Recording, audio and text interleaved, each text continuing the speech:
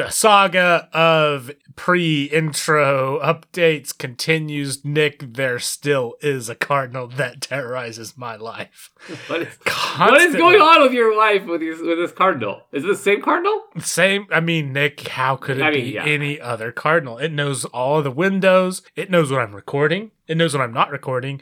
Honestly, I don't know that it knows either one of those things. It just knows when it's any time of any day because it finds windows and terrorizes them accordingly. There was like a time where I feel like it chilled out a little bit. I don't know. It's just because it got hot here and needed to, bide its time or whatever. But yeah. So if you hear random, like, I don't know, clanks and donks around this podcast, it's not me. It's your captor. It's your captor, your tormentor. My tormentor. It is, yeah. I would. At some point, it's got to be illegal. I don't know how you take a cardinal to court, but I mean, we got to be getting close to that. But anyways, Nick. So I just want to give you the pre-show update. Still getting terrorized.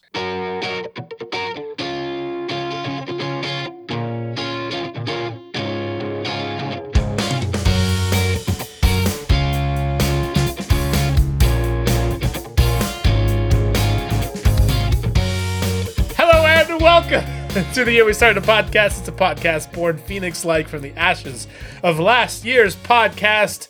I am trying to remember what we're doing. I'm your slimy co-host, Jeff. That's not good. I'm a cardinal or something. I'm Nick. Hi. And this is a podcast where a couple of friends half a continent apart that want to come together and talk about some of the things that are fun and interesting to us. Nick, sometimes we read books, yes? Occasionally. I've been known to have read what's a good book? What's a good book that you've read lately, Nick? Did I tell you that I was reading because I had to restart because I'm an idiot? 7.5 Deaths of Evelyn Hardcastle. Do I even know what that movie? Do I even know what that movie is? I don't think it's a. I do not believe that it is a movie. If it's a movie, then like my friend who recommended it to me, I should not have. Okay, what is this? Looks like a very old book. It is not. It's a murder mystery book that is relatively new. It's like 4 years old or something like that, and it is a. But we've talked about this book on air because I didn't finish it before, and then I restarted it recently. What else have I read recently? I'll tell you what, Nick. I'll say if we talk on this podcast or honestly as friends and you're like, hey, I started this book and I didn't finish it, that's not a very good like endorsement for me to like, oh man, I know what I gotta pick up next. It's very good. I'm an awful reader right now. I just like something about me in sitting down and actually finishing a book. I will occasionally like go to the pool with Jen and just sit there and read for like 2 hours and be like, oh, it was amazing, and then I will not touch that book and go to the pool again for a month. You know what I mean? But I've also started The Name of the Wind, which is part of the Kingkiller Chronicles, which is a really popular fantasy series, and I've been listening to that as an audiobook, which is like why it's gonna go faster and better, and that has also been really good. I've been trying to listen to audiobooks that aren't fantasy series because I'm like I'm not just a nerd. I'm a nerd I'm a well-rounded nerd, and instead what I've learned is I can't pay attention to serious literature in audiobook format. So I'm like, if I miss a chapter because I'm spaced out thinking about hamburgers, like who cares? You're so dumb. Name of the Wind, that actually, that's the Kingkiller Chronicle. Is that correct?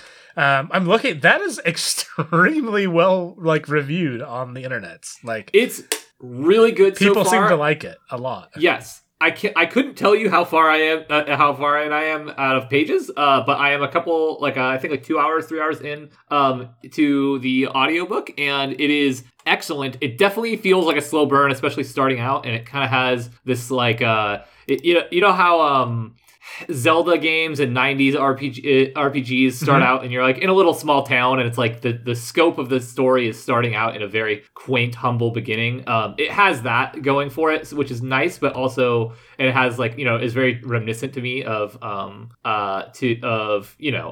the beautiful RPGs that I grew up with. But the flip side is that it does give it a slow start. And it is a big audiobook. I don't know how big the book is, but the series is incredibly well received, and a bunch of my friends actually read it independently of people that don't know each other. So how many hours is the Name of the Wind? Ooh, let's see. It is 28 roughly. Oh, wow. Yeah. So I'm actually 5 hours in. Sorry, I lied.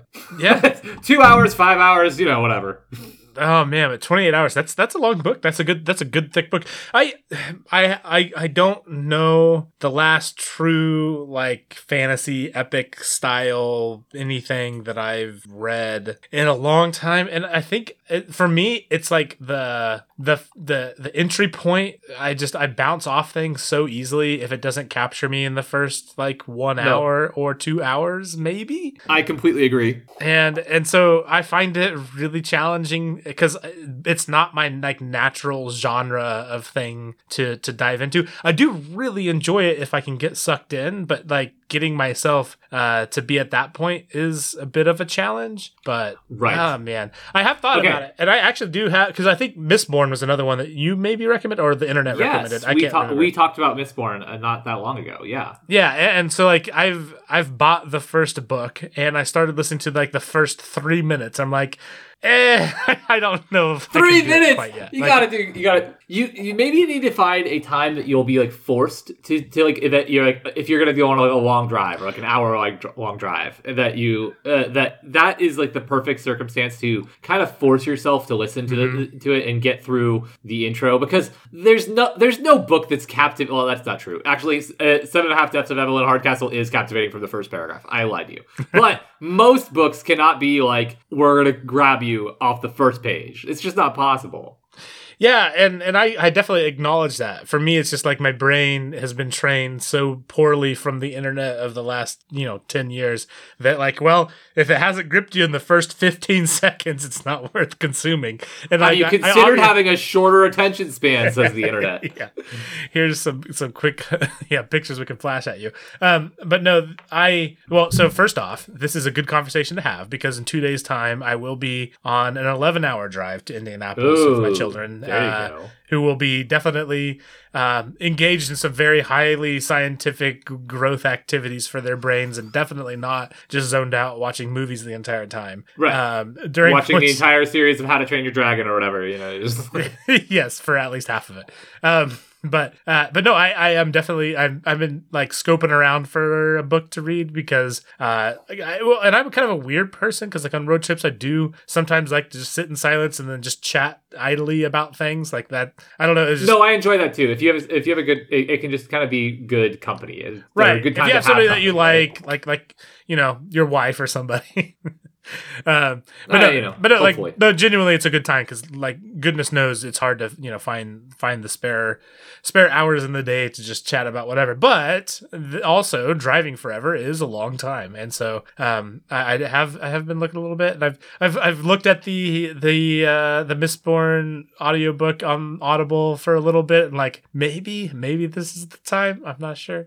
Okay, so let me give you two more. We're diverging off of actually doing a podcast to just talk about book recommendations. This is our book club. Actually, this is a very selfish thing because I need to find all kinds of things. But I love it. But I okay. So in the interest of trying to catch your attention early and grab onto you, I have two other recommendations that you could try, both with really good narrators, because I struggle if the narrator isn't good. Ooh, a good narrator makes it all. Like they can make or break a book. Exactly. So the two others that I would recommend are Shadeslinger, which I think we've talked about on here before. It's a shorter burn, I think. And there's only 2 books in that series, but it is it's really well received on Goodreads. It's got a 4.45 on Goodreads, and it's a weird genre. It's not a genre I would go back to. It's called a lit RPG thing or book, and we've talked about this, but it's a book that's kind of about playing an MMO. So it is a total it's the setting is in a VR MMO, like a futuristic MMO. We have talked about this. Yes. So total love letter to MMOs, and the narrator is an excellent one. And the other one, if you want to like try something completely different, you should listen to A Night of the Seven Kingdoms, which is the novellas that are novellas from the Game of Thrones world that are set 100 years or 80 years or something like that before the events of Game of Thrones, and they are short stories that do not revolve around any of the characters in the show, so you don't need to know the characters in the show or have read the books or anything like that, but they are quicker burns and they are excellent, and the audiobook is excellent. So I don't know if you have any interest in Game of Thrones. I think we've talked about it, but I don't remember if you're a Game of Thrones fan. I haven't read them. Katie and I watched the show, but I haven't read any of the books. It's kind of a similar. Actually, I think I listened to the first one, maybe. Or at least the first part of the first one, but sure, yeah. Well, the audiobook for it was excellent, and I literally I listened to it all on a short plane ride, or is that right? I don't think that's right. That doesn't sound right. But I listened to it all and was like, does this narrator do any other work? Because I could listen to this guy like tell some other random fantasy story. Also, but yeah. So A Night of the Seven Kingdoms, also excellent. All right, Nick. The thing I want. Wow, this has been great. I feel like this has been very helpful. This might be an audience of one. No. This is great. I feel I'm very happy about this. Okay. So the thing I wanted to mention was you've probably gotten this from me, but I occasionally get on a kick for reading things. I either listen to podcasts a bunch or I read a bunch. But I find it interesting that you read like science nonfiction. I think that's interesting. So both my last two kicks have been nonfiction. Last two books I've read on this kick rather. So I finished, what was it? Some random science book I talked about on this podcast probably forever ago. Anyways, I finished that book. And then I just wanted to learn something. I just wanted to read an autobiography of some scientist. And I literally did all of the crazy investigative, like, what should I read, by just literally typing it into Google. And the first result was something on Reddit about how Richard Feynman's autobiography was good. And so I read it because I knew who Richard Feynman was. Do you know anything off the Should dome? I know who that is? I don't offhand. So... Yeah. It's okay. I mean, does the name even sound remotely familiar, or not? Like, not at all. It's yes, but it's a normal enough name that I could just be telling myself that. You know what I mean? I think that I am very prone to be like, yeah, that sounds familiar, and then I like warn about it. I'm like, oh, I have no idea who this is. I appreciate that because I'm like the opposite of like I just try to fake it till I make it with any sort of these conversations. Like, oh yeah, no, I definitely know who this is. Go ahead, keep going. As opposed to being honest, I'm like, yeah. There's a chance I may have heard it before, but I have no idea. But anyway, so Richard Feynman, he was a prominent physicist in till I don't know. I don't know. I have the dates in front of me, but like 1930 until 1960-ish before he kind of faded out of the. So World War II, slightly post World War II world, right? Yep. And he was a person who was famous for a couple things. One, he came up with some really early quantum theories, had lectures that Albert Einstein attended, ended up being a part, most famously, probably the thing that he did was he was a really prominent theoretical physicist for the Manhattan Project. So worked to develop the atomic bomb and worked with like Oppenheimer and all the other famous physicists there. And obviously that's a huge part of history. And then went on to do other theories in quantum mechanics, won a Nobel Prize for some of his work doing so. Very, very interesting guy. The reason why I mention it is I was kind of surprised to see it so highly, especially on some place like Reddit. I'll tell you, Nick, as an autobiography that was, I believe, written in the 70s, a person who kind of lived their whole lives in the, that sort of like the, 30s through the 70s. Yeah. Nick, I'll tell you, if that was published today, it would be unpopular by most accounts. It was a wild time machine into just like the generally like how things were like portrayed, especially like with how people treated women specifically. That's what I was going to ask. Was it like, what was about it that would not have aged well? Oh, no. Just like, it was really like the thing that I liked about it was like how he would talk about how he solved some, physics problems or other weird things that he did. But it was like literally every other chapter after you got about halfway through the book was like, here's some story about objectifying women. It was just like, it was so uncomfortable. Like I've been, and I understand like in the time that he wrote that, it wasn't seen as bad, but like as a person in 2020 reading that, being the age that I am and going through all the like experiences that I've gone through, like the idea of somebody writing something like this, I don't even feel comfortable like reading some of the things that he said as examples. It's not worth like recanting, and it almost made me not. I had to like just accept it for what it was, because like the actual physics parts were so interesting, and I do know that he was an extrily impactful person our in the arc of history. Even he figured out a lot of things that we won't get into all of the. No, I think that's an important mindset to take, and I think that like there's sometimes like we treat people with of the like historical figures that they either need to pass a purity test or they need to just be like, well, he's from then. You just he's still a fantastic. What's your problem? And I think it's worth like kind of being able to separate individual ideas from a condemnation of the man. Like it doesn't really matter if I think that that what's his name again, Richard Feynman. Mm-hmm. Yep. It doesn't really matter if I think Richard Feynman's a good guy, right? Like whether you think he's a good guy or not is not super critical in 2022. If I assume that he's passed away, right? He passed away in 1988. Right. So like he's come and gone, and dude, I wasn't even born when he was gone. Like who cares? And like I hadn't heard his name. It's not critical to the story of America that I think that he is a good guy. But I think it's like important to be able to look back and say like, dude, that is messed up. There are probably some ideas that if they came downstream from him that we got to be critical of, because this guy was like super sexist. It's like obvious that he was sexist. So if he has ideas that could be influenced by that, we should be critical of those. And at the same time, be able to realize that like, hey, I mean, if he was a brilliant physicist who like sent physics forward, and like learning about his process could still also be useful, and like learning about his life can still be a useful, interesting, enlightening thing, right? Like I don't see why we have to moralize individual ideas to the person that they came from, as long as we can still be critical of ideas because we know the context. Yeah, well, and like in all fairness, this is stuff written 50 years ago, and certainly our general opinions across people have changed significantly in the last 50 years. So like again, this is probably least egregious among things written in that time, but to me, like it's a very highly renowned book, and I get why it is, because like I said, the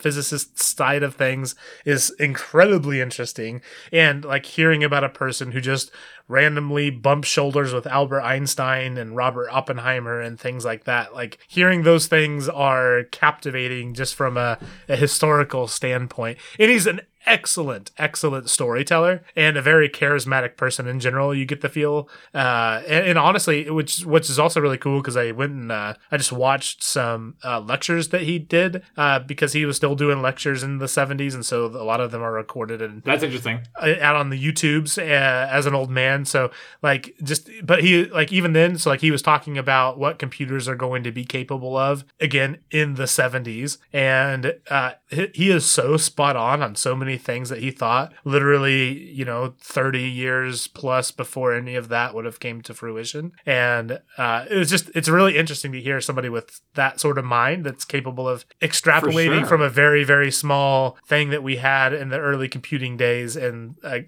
like one of the things he talked about is like right now, one of the things that computers can't do is object recognition. And he's like, but it's just pixels. So like eventually there will be models that will be able to understand pixels and guess what a certain thing is. And that was like some sort of crazy thing in the late 70s.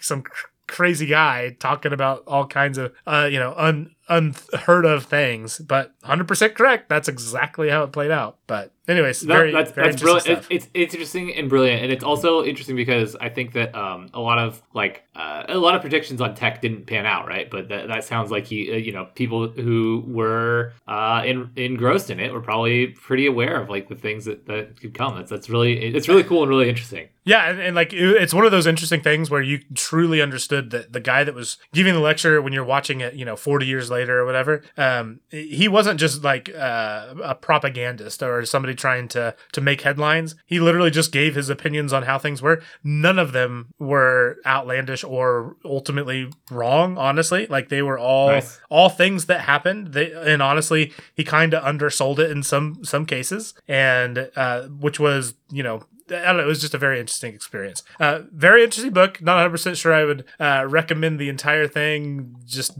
it is a very interesting read, but him as a person and the things that he did, very, very interesting human being. So anyways, I don't know how we've spent 20 minutes recording now I'm deeply sorry about it. No, it's good. I love it. But yeah, there you go. Richard Feynman, interesting guy.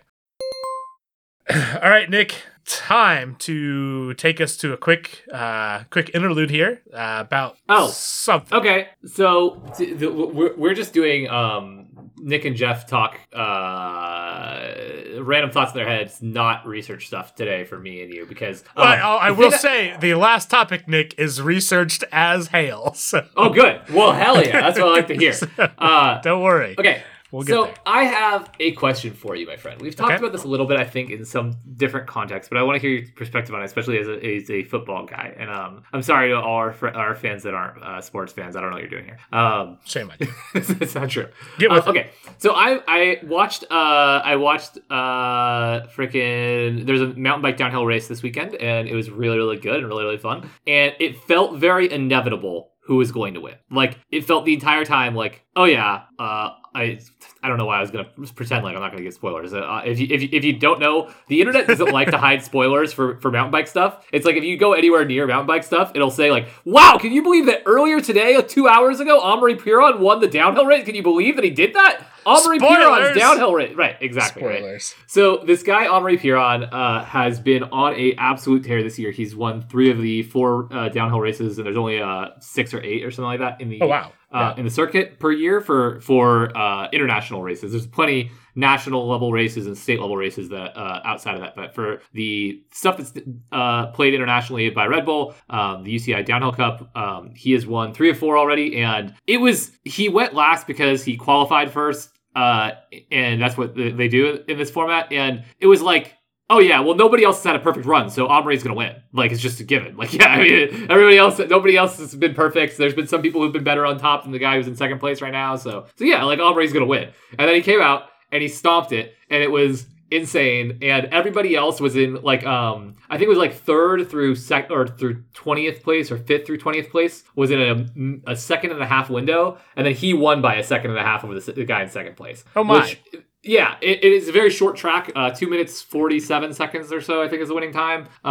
So like it's a very short track, and in mountain bike downhill terms, a minute or a second and a half is a solid win. Like in racing in general, yeah. Like if you're talking a second and a half, and nearly any racing anything, that's a long time. Right.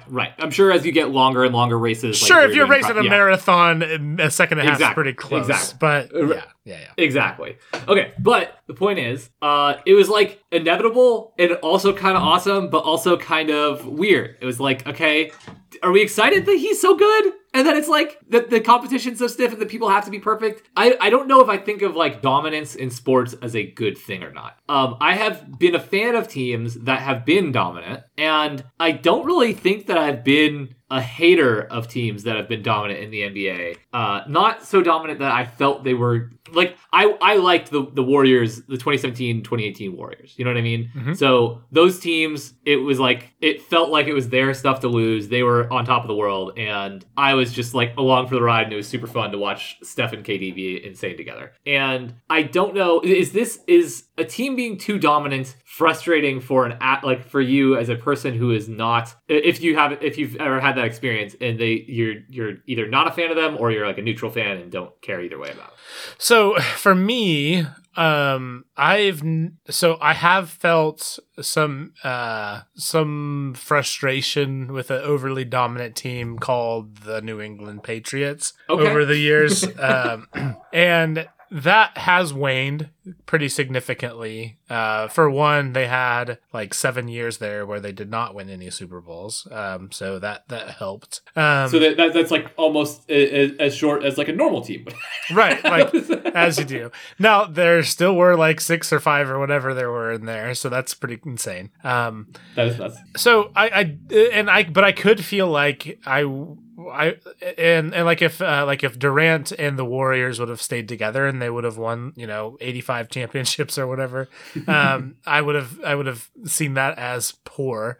I will say I don't feel that, I've never felt that way at an individual sport, and I don't know that I have a whole lot of things to compare it to other than Formula One.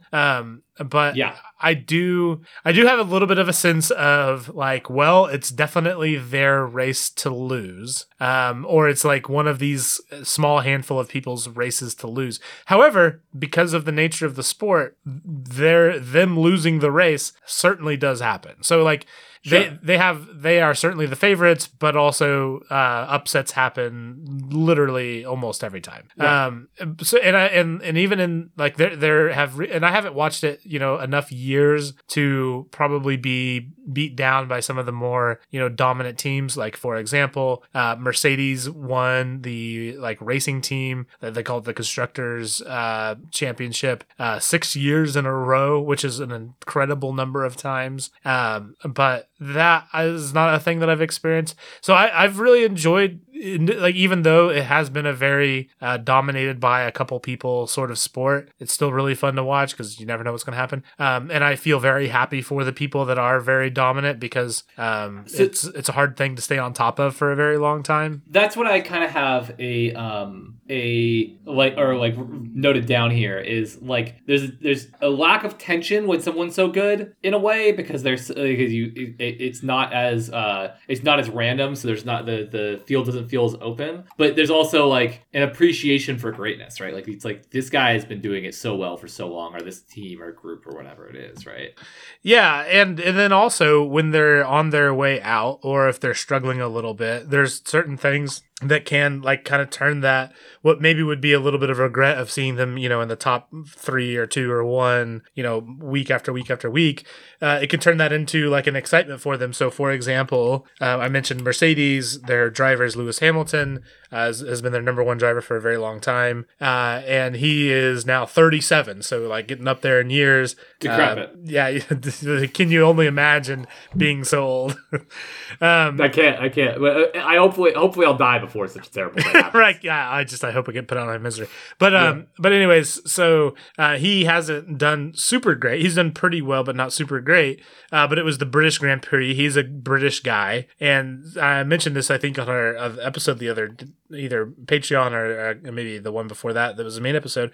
But like it was the British Grand Prix, and it was a crazy situation that had happened, and the last like 5 laps of the race, and he had the chance to, after having been behind like the entire time, had the chance to be in the top 3, which is a really, really big deal in Formula One, to make the podium. And right. So like literally just like yelling for him to like make to go. And like, it was just like, it's weird how how not in control of my feelings for wanting him to do good, even though he's a person who's literally been one of the most decorated Formula One drivers of all time. Just because it's his home thing, and and this is it. Like, he struggled for so long, and he's such a nice guy, and I don't know. It's an interesting thing. Yeah, for sure. That makes sense to me. It's weird because they have had success already, right? Like, they don't need the success. Like, they right. But at the same time, when they've been so great, you're just like, yeah, I want you to win, dude. You're great. Yeah. All right, Nick, we have to move on because I've spent way too much time to cut it from the podcast, and so we need to give it due justice here. I've just been killing time waiting for this. I mean, that's not fair. I've enjoyed the Nick, what has happened today? What has happened today? Can you please tell our listeners? We got James Webb's James Webb Space Telescope. You got it in one. I did get it in one. Photos today, and I've seen thumbnails. I have not clicked on any because I wanted to get my reaction live with you, my friend. Okay, so here's the thing. For our listeners, James Webb Space Telescope is something that has been in the works for, I think, like flipping 30 years. We were supposed to launch it, I think, like stinking 10 years ago at this point. It launched Christmas Day, I want to say. I have a video of it with my son and I watching it launch. It was kind of unclear when the first images would be made available. It's been like tease after tease after tease for when there would actually be anything. And then we found out that July 12th, the day that we're recording at 10:30 Eastern time, 9 o'clock my time, well, 9:30 my time. There were going to be images. And then later on, they announced like, hey, just kidding. Spoiler, there will be something the day before. So we got an extra image the day before to build some good NASA hype for this. And I'll tell you, Nick, it has been worth literally every second of waiting. I have enjoyed this so much. It is absolutely incredible. And I would love to take you through a little bit of a journey through some of the history of things, talk to you a little bit about some of these pictures. Tell me that. And talk about it. I will say, this is a podcast where the only image you can possibly see is the time at the bottom of the podcast player going by. Jeff, why have I been recording myself on video the whole time? So if you're watching Nick's live stream, then this will work out great. Posted nowhere. Posted nowhere. If you're standing behind Nick, this also might work out great. But otherwise, nobody back there just checked. You did make me paranoid. Okay, I promise. I will put links to each of these in the show notes in order that I talk about them. Okay. So we're to be able to give some of the context to some of these images, I want to show you what we've captured from the Hubble Space Telescope. Okay. And before we can talk about the images that we've captured with the Hubble Space Telescope, I want to give just a small, tiny history of the Hubble Space Telescope. Okay. So the Hubble Space Telescope, we launched it in 1990, similar to the James Webb Space Telescope. There were like 800 bajillion delays. It took a very long time to get built. It took a very long time to get launched into space. There was the Columbia disaster in 86, I believe it was, maybe. I didn't put that in my notes, but that's off the dome. Okay. And that caused some trepidation, obviously an extremely tragic thing, but also just a bump in the road as far as building reliable space vehicles to be able to deliver people and instruments to space. But anyways, it did launch in 1990. However, it did have some pretty significant issues with its mirror, and it caused there to be some really, really, really bummer results from its initial images that it captured. And so, Nick, I'm going to send you a picture. I knew that this had happened, that there was an original repair mission sent to the Hubble Space Telescope, but I didn't realize how significant of an improvement they were able to make. And so I'm going to send you this. Yeah. So image 1 for people listening at home. I need to there we go. Oh, wow. Okay. So the significant ones wildly better, are the first one and the second one. So 1993, extremely blurry. Resolution was pretty garbage compared to what we were expecting to see, and so we sent out a repair mission to get things fixed up. And as you can see, in 1994, we already had some significantly better pictures. I gotta tell you, I actually think the jump from 2 to 3 is pretty significant too. But it doesn't matter. Yeah, not critical. Well, and I will say 1 to 2 is massively different. Yeah, is massively different. I think the difference between 2 and 3 for our listeners, that's from 1994 into 2018. I think we took another pass at this exact place in the sky, and we just took a longer exposure. Okay, so I don't think there's any we probably did some initial calibration changes and continue to do so during that time. But if you see significant changes after that initial repair that are better resolution, it's probably because we just spent more time on that spot. But anyways, pretty big deal. Being able to basically turn a telescope that we were originally worried that we may have to abandon just because it wasn't going to be worth the time into something that obviously has turned into just an absolute gold mine of amazing science that's been done. Right. That I was gonna say that is absolutely beautiful. Like even in its own way, I know it's not it's not as high resolution and whatever as what I assume we're gonna see, and also what we're what is available on like cameras for normal use, but it's still beautiful, man. So the thing that we're doing with James Webb, in addition to having a mirror or a mirror array that is, I think Hubble is like 2 point something meters across, and JWST is 6 point something meters across. So let's just call it 3 times bigger mirror array.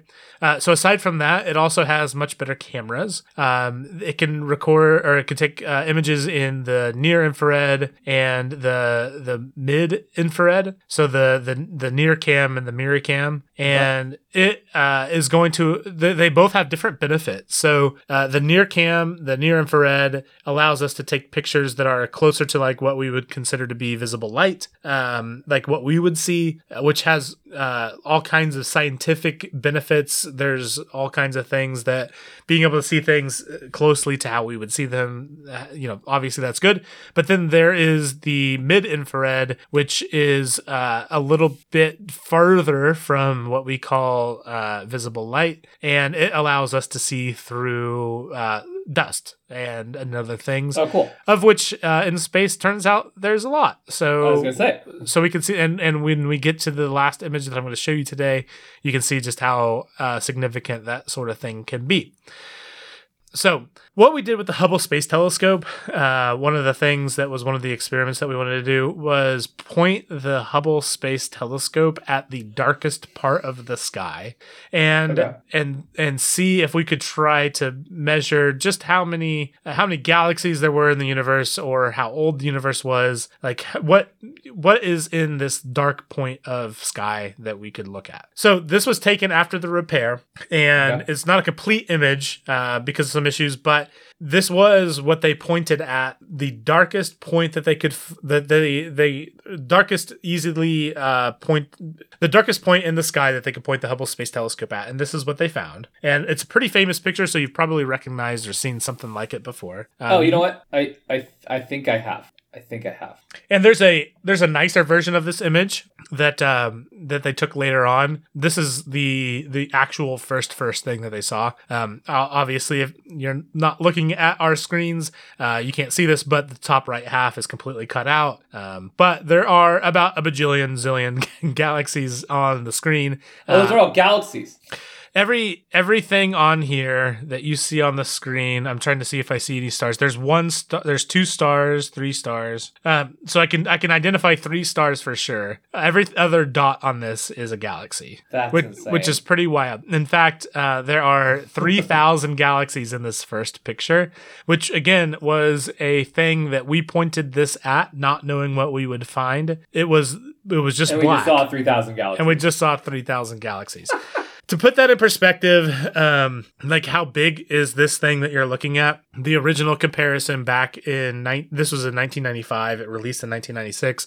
If you held a dime, maybe it's a dime or a nickel. Let's go with nickel just to be generous. If you held a nickel at arm's length, that is this amount of sky that you could, like, this is what was behind that nickel.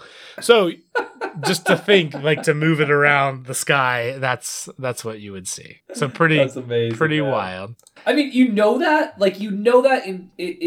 I mean, humans are terrible at scale, right? But if you pay attention or you become an adult and you care, you're even remotely curious that, like, oh man, the galaxy or the universe is huge, right? Like it's full of tons and tons of planets, stars, solar systems, galaxies, whatever. And you kind of understand that, like, the scope is outside of what you could ever know. But that's absurd. Unfathomable. Like, that is right.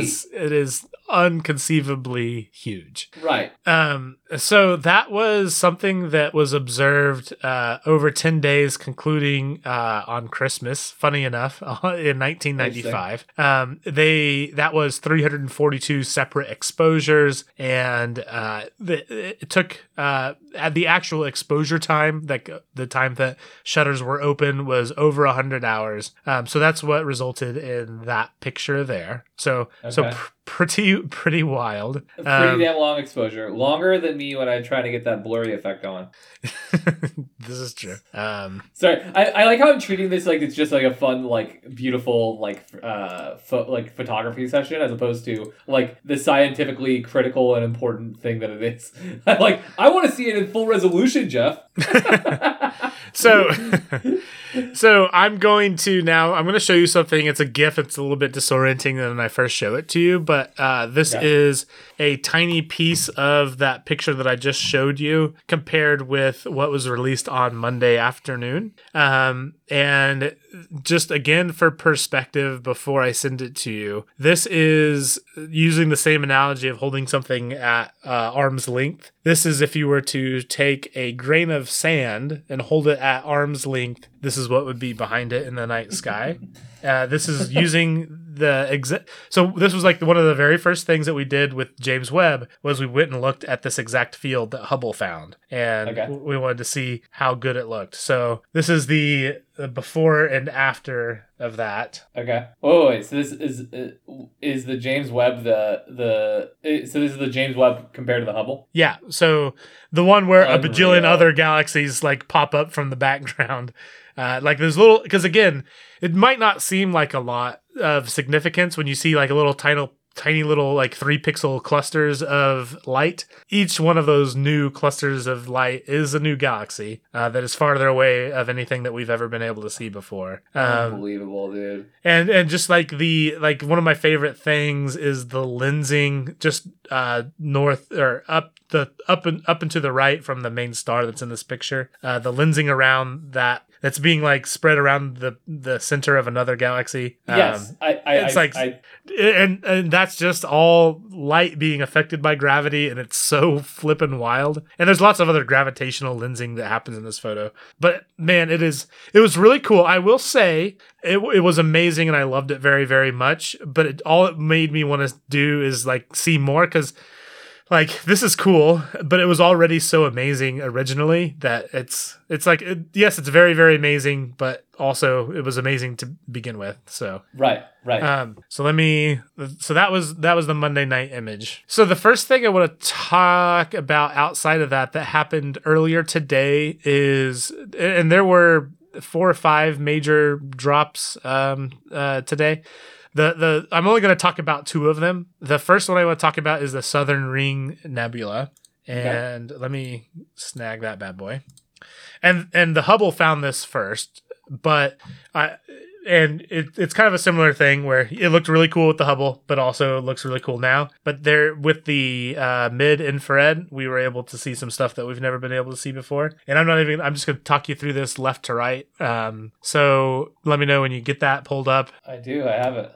So the one on the left, this is of a star dying. That's what I was going to say. I mean, this looks Isn't it wild? Isn't it wild? Like just first off, can you want to describe a little bit on the left image, like what is it? I mean, I don't even know how to describe it except that it looks like this looks like it's out of a Marvel movie. It looks like a special effect of like, so you've got a very bright blue center. It's a similar starry sky to the GIF that you sent me, or GIF, I don't know. And it's surrounded by the blue light is surrounded by and interspersed with orange light, which fades out to red light. And now that you say it, I can see that it's a star. So is it an implosion? So stars are very interesting on how they die. And depending on the situation, they can die in lots of different ways. And I'll get into exactly kind of what's happening here. But in this image, you are seeing what is waves of hydrogen and helium being blasted off from this dying star. And then there's like a yolk area around the star. That's the right way to describe it, yeah. That in the very center of it is still very bright, and I'll get to that in a second. But that is like the gas that ends up being all of the orangish color outside of it. This is in a nebula, and this is a dying star, and it's just all of the waves of gas, and then the blue part that looks like the yolk part of things is actually a lot of the remnants of the inner part of the star, like the core of the star, off-gassing. I don't even know what the right words are to say, but it's losing its mass to space. Okay. So what we've known about this is we've known it is a binary star, meaning there are two different stars circling each other very closely. The way we can tell that it is a binary star, we could never see it before, but we could tell that this is ovular as opposed to just being circular. So we knew that there was another force of gravity rotating around internally in this that was causing this to happen. We were never able to see it before, but because now we have the mid-infrared camera on James Webb, if you go over to the right picture, we're able to see through all the gas. And you can see two little stars, one of them very red, one of them very blue. The blue one is the one that we're seeing the shine on in the left picture. It's blue. Blue means very hot. So it is still a very much alive star. And the star that is dying is the red star, which is doling out. And it's the one that has all the gas that is exploding off of it. And to me, the whole idea of being able to see this is just so stinking incredible. It is insane. We've never been able to see something like this in this much detail. Can I be like a dum-dum? I'd never considered that like stars could be within their own, within each other's gravitational proximity. Like I never even considered that was a thing that happened. Like the binary star situation. It happens a lot near like when the denser a nebula gets, which nebulas are where stars are born. The more likely that is to happen. And then also like if you have two galaxies collide, that is also the sort of thing that can happen. Is two stars get caught in each other's gravitational pull, and then they circle each other very fast. There's one, I believe, that is a binary star, and it's called Betelgeuse. Is Betelgeuse a binary star? Good. Is Betelgeuse a binary star? Question mark. Hey, Jeff. Nope, quick. it's different. That's a different thing. It's different. Got it. Jeff, real quick, you know a lot about stars, dude. I didn't realize space. I didn't know you knew all this stuff. I mean, I knew you were knowledgeable of like the history, but I didn't know you knew all this stuff about like the facts of how like the mechanics of stars and stuff. Like that's sick, man. I do know some things. Also, Betelgeuse some people think it used to be a part of a binary star system and that they've collided to one another. So not completely unfounded my memory of that, but gotcha. Also, so wait, it previously was, but it collided with another nebula. The two stars, the two stars combined. Maybe it's theorized. So Nick, the other picture that I just, and this was the last one that they released today, was the Carina Nebula picture. A Carina Nebula is something that was also photographed from the Hubble. It's a picture from within our own Milky Way, so not looking at something a bajillion, infinite, billion, whatever mile or light years away. This is something that's actually only 7,600 light years away. Only 7,600.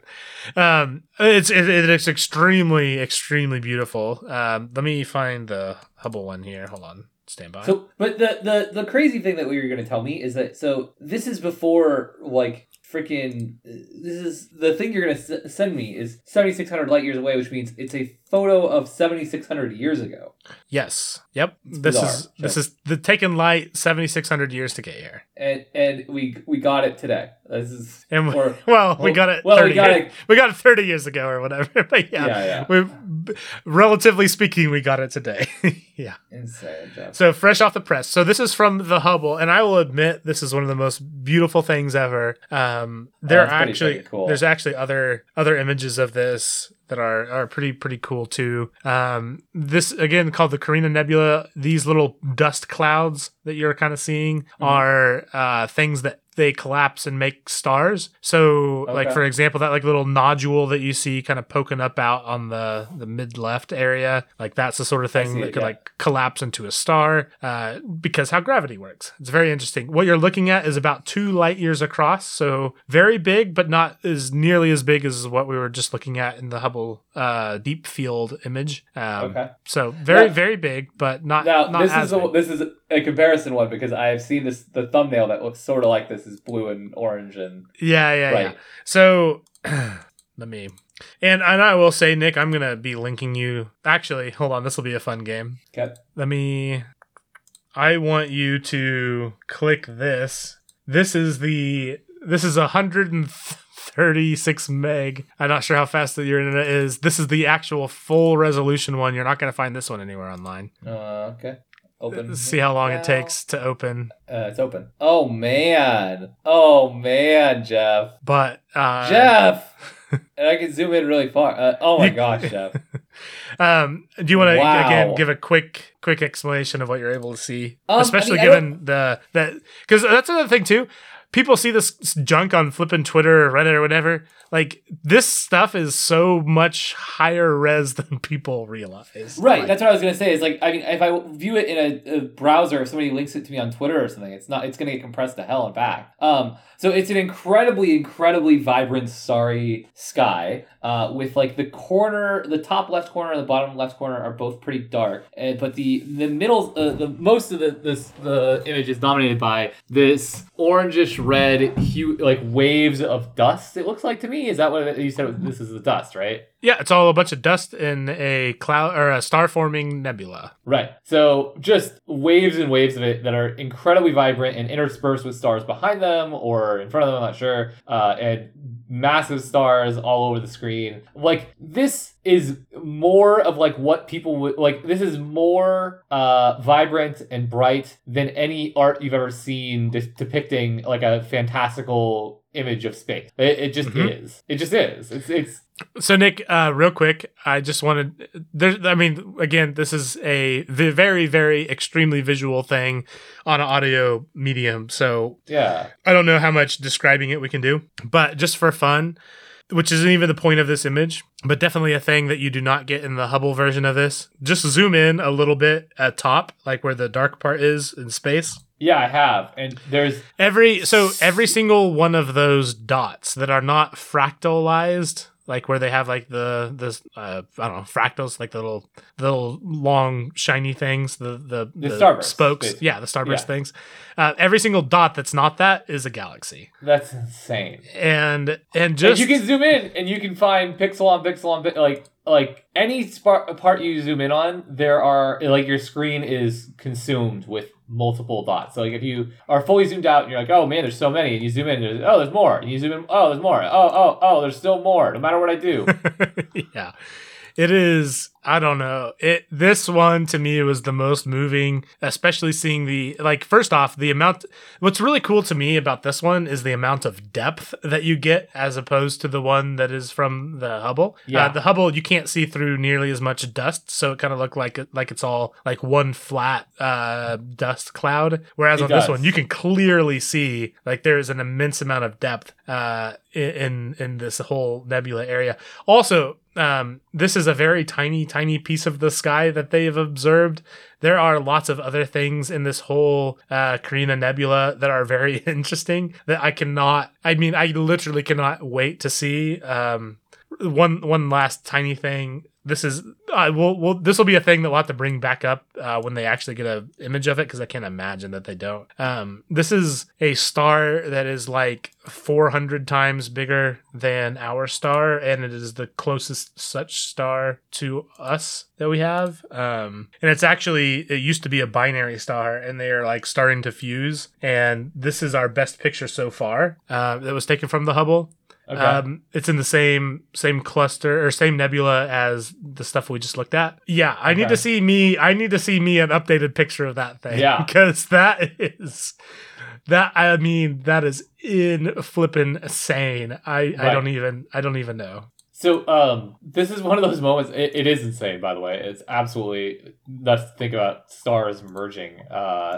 Also, for perspective, the distance from the middle of that star right there to the outside of it is like almost our entire solar system. So, no, that's not true. But I do think it would swallow and get close to outside of Mars and close to Jupiter, which is pretty big. So, these things, I'm not like a romantic who's moved, or I'm not the kind of person who's moved super hard into tears or anything like that. And I'm not so existential that this is going to break my sense of self. But this is very humbling in terms of thinking about how small we are, considering how, you zoom in and you find there's a single white pixel here. And that could be our entire solar system or our entire galaxy. And we're just one of, I was going to ask you, do we know how many galaxies are represented here? Is it hundreds of thousands, tens of thousands?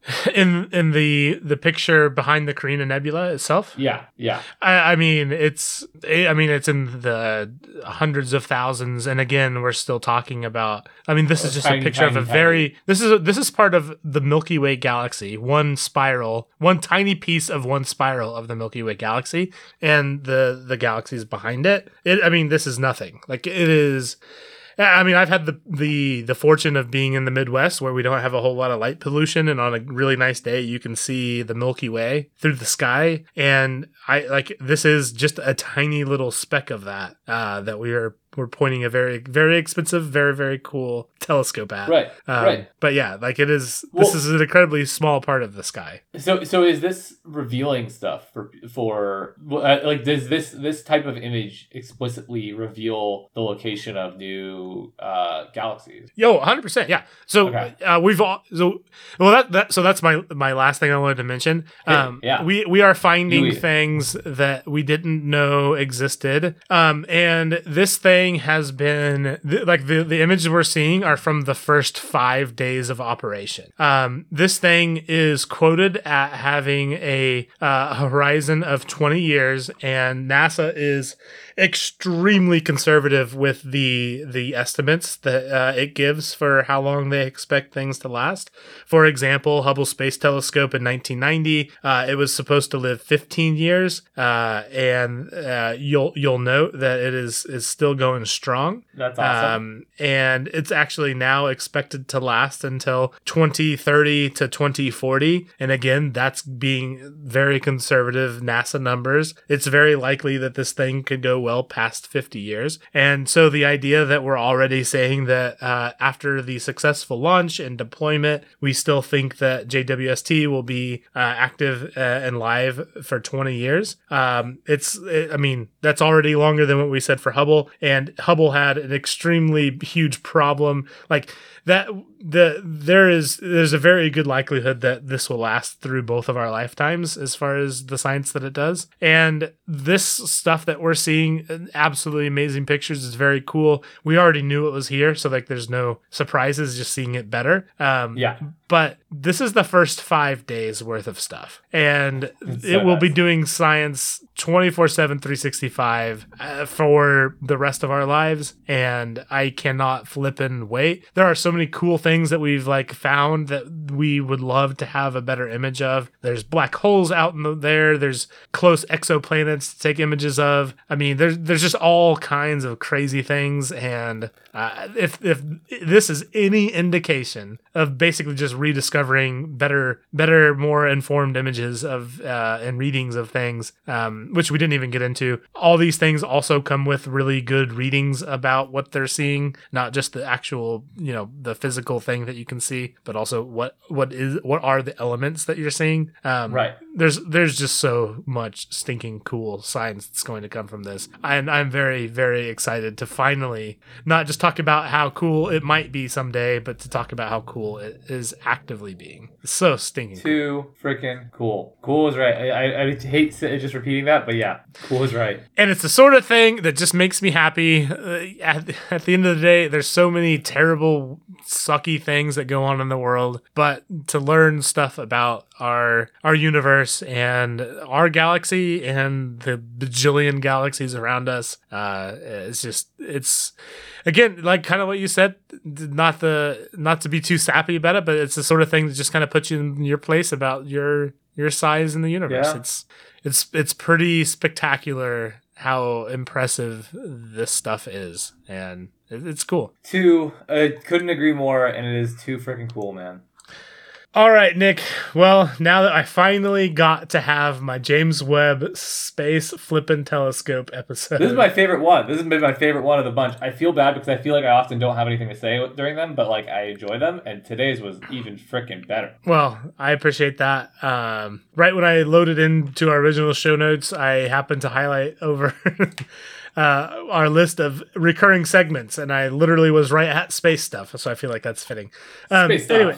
If you want to enjoy more of our random stuff that we do on a shorter form, you can do so on the off weeks that we don't upload here. That is our Patreon only podcast, which you can check out at the year we started another podcast, which is at patreon.com/TiWSAP. Yep, and you can also follow us at TiWSAP on Twitter, Facebook, Instagram, TikTok, and YouTube. And you can find all of that at TiWSAP.com. Nicholas, thank you for joining me on our trip through the galaxies and universes and a bunch of books that one or both of us have read or will read. Or will read eventually. Dude, thank you, man. This is so freaking fun. I'm like blown away. I'm still looking at the freaking image, by the way.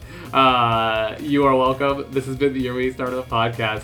Thank you all for listening.